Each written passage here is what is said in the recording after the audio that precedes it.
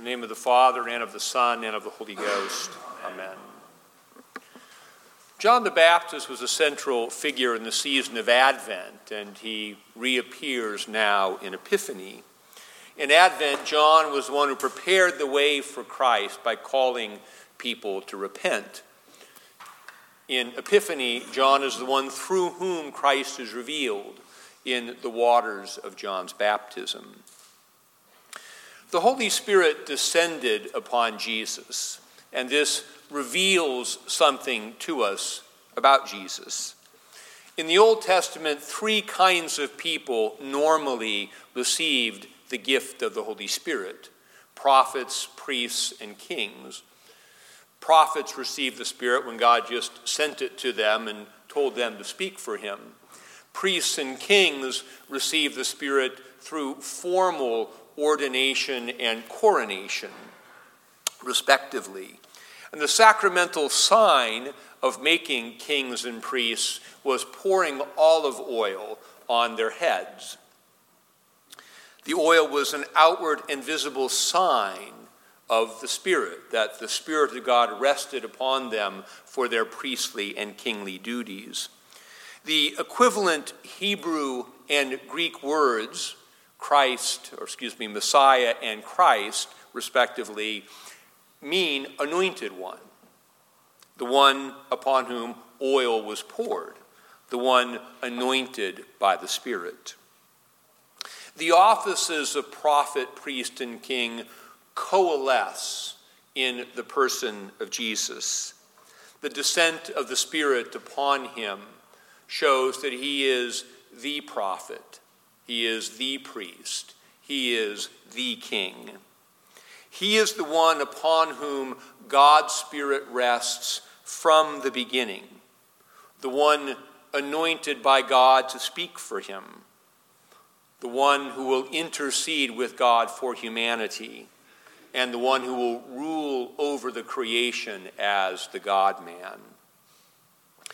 The role of John the Baptist is especially significant for the kingly office. In the Old Testament, prophets anointed kings, and to become a king, you needed to be anointed by a recognized prophet who would pour oil over you and thus proclaim you to be king. Samuel was the recognized prophet who poured oil on the head of King Saul and King David, indicating that they were God's anointed, God's chosen. Nathan was the prophet who poured oil on the head of King Solomon, that indicated that he was the one chosen from among the various contestants for David's throne. John the Baptist is significant because he is the prophet who is present, and his presence bears witness that Jesus is Israel's true king. John the Baptist appeared as a prophet after a 500-year period during which there was no prophet in Israel. And John is the last of the Old Covenant prophets. After John, the Spirit would come to people through the one who is revealed in John's baptism as the one who possesses the Spirit, the one upon whom the Spirit rests, the one in whom the Father is well pleased. In the baptism, Jesus is revealed as the one who has the Spirit, and therefore, as St. John says, he will baptize with the Holy Spirit. John said, I baptize you with water, but he will baptize you with the Spirit, because he is the one who possesses the Spirit. The baptism of Jesus is the pattern for our baptisms. As water is poured over us in baptism, the Spirit is given to us, and the Father declares us to be his adopted children. Jesus is the naturally and eternally begotten Son of God. We are God's adopted children. As Romans says, quote, you received the Spirit of adoption, by whom we cry, Abba, Father. The church was initially baptized with the Holy Spirit on Pentecost. The church became anointed, as Christ is the anointed one. And the church gives or passes along the Spirit to her children through baptism. Those baptized into Christ share in his prophetic, kingly, and priestly offices. As Revelation says, Jesus has, quote, made us a kingdom of priests and a holy nation. The anointing of baptism restores us to the original human vocation. The first humans were created to be priests and kings of the creation. They were created to take the creation God had given them and offer it back to God in thanksgiving. And they were created to rule over it, as God said to Adam in Genesis, take dominion over the creation.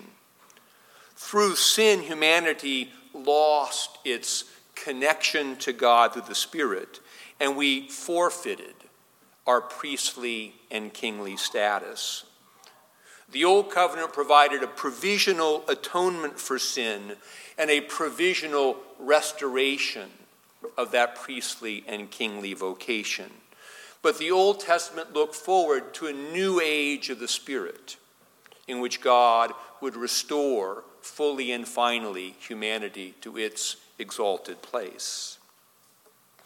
Just as Jesus moved over the waters, just as the Spirit moved over the waters in the beginning to create the world, so the Spirit would move over the waters again in baptism to make all things new. As God spoke through the prophet Joel, quote, it shall come to pass afterward that I will pour out my Spirit on all flesh. Your sons and daughters shall prophesy. Your old men shall dream dreams, and your young men shall see visions. Even on the male and female servants in those days, I will pour out my Spirit. In the Old Covenant, the Spirit was given to prophets, priests, and kings, mostly with a few exceptions. Now the Spirit is given to all who repent and believe. In the beginning, God breathed life into lifeless clay and made Adam. Now God begins his new creation by taking human beings who are dead in sin and breathing into them the life-giving Spirit and raising them from the dead. As Ephesians says, quote, God, who is rich in mercy because of the great love with which he loved us, even when we were dead in trespasses and sins, made us alive together with Christ. Baptism is the beginning of new life in Christ. The resurrection and the life of the world to come, of which we just spoke in the Creed, is the goal of this life. And now in this life, we nourish that life we've been given, and we move towards our ultimate end as we gather to receive the sacrament at the altar of God. Through the sacraments and prayer, we renew and strengthen our communion with God. We are raised continually from death to life, and our lives begin to produce what the Bible calls, quote, the fruit of the Spirit. That is, what the Spirit produces in us as we live in Christ in the Spirit. With the gift of the Spirit, we also receive, quote, gifts of the Spirit. And this is what the epistle refers to today when it says that we have, quote, gifts differing according to the grace that is given to us. We all receive the same Holy Spirit in our baptisms, but that same Spirit is manifested in each of us in unique ways according to God's gift. As we live the life of prayer, there is a natural impulse of the Spirit and from the Spirit to use our gifts in ways that honor God and serve and love others in Christ's name. That is to say, we become a means by which Christ is revealed to other people. In Epiphany, Christ is revealed to us in his baptism. And the result of Epiphany is that Christ is revealed to others through us because of our baptisms, as we love and serve others in Christ's name through the Spirit. As the risen Christ said to the first disciples, quote, "You will receive power when the Holy Spirit has come upon you, and you will be my witnesses in Jerusalem and in all Judea and in Samaria and to the ends of the earth." In the name of the Father, and of the Son, and of the Holy Ghost.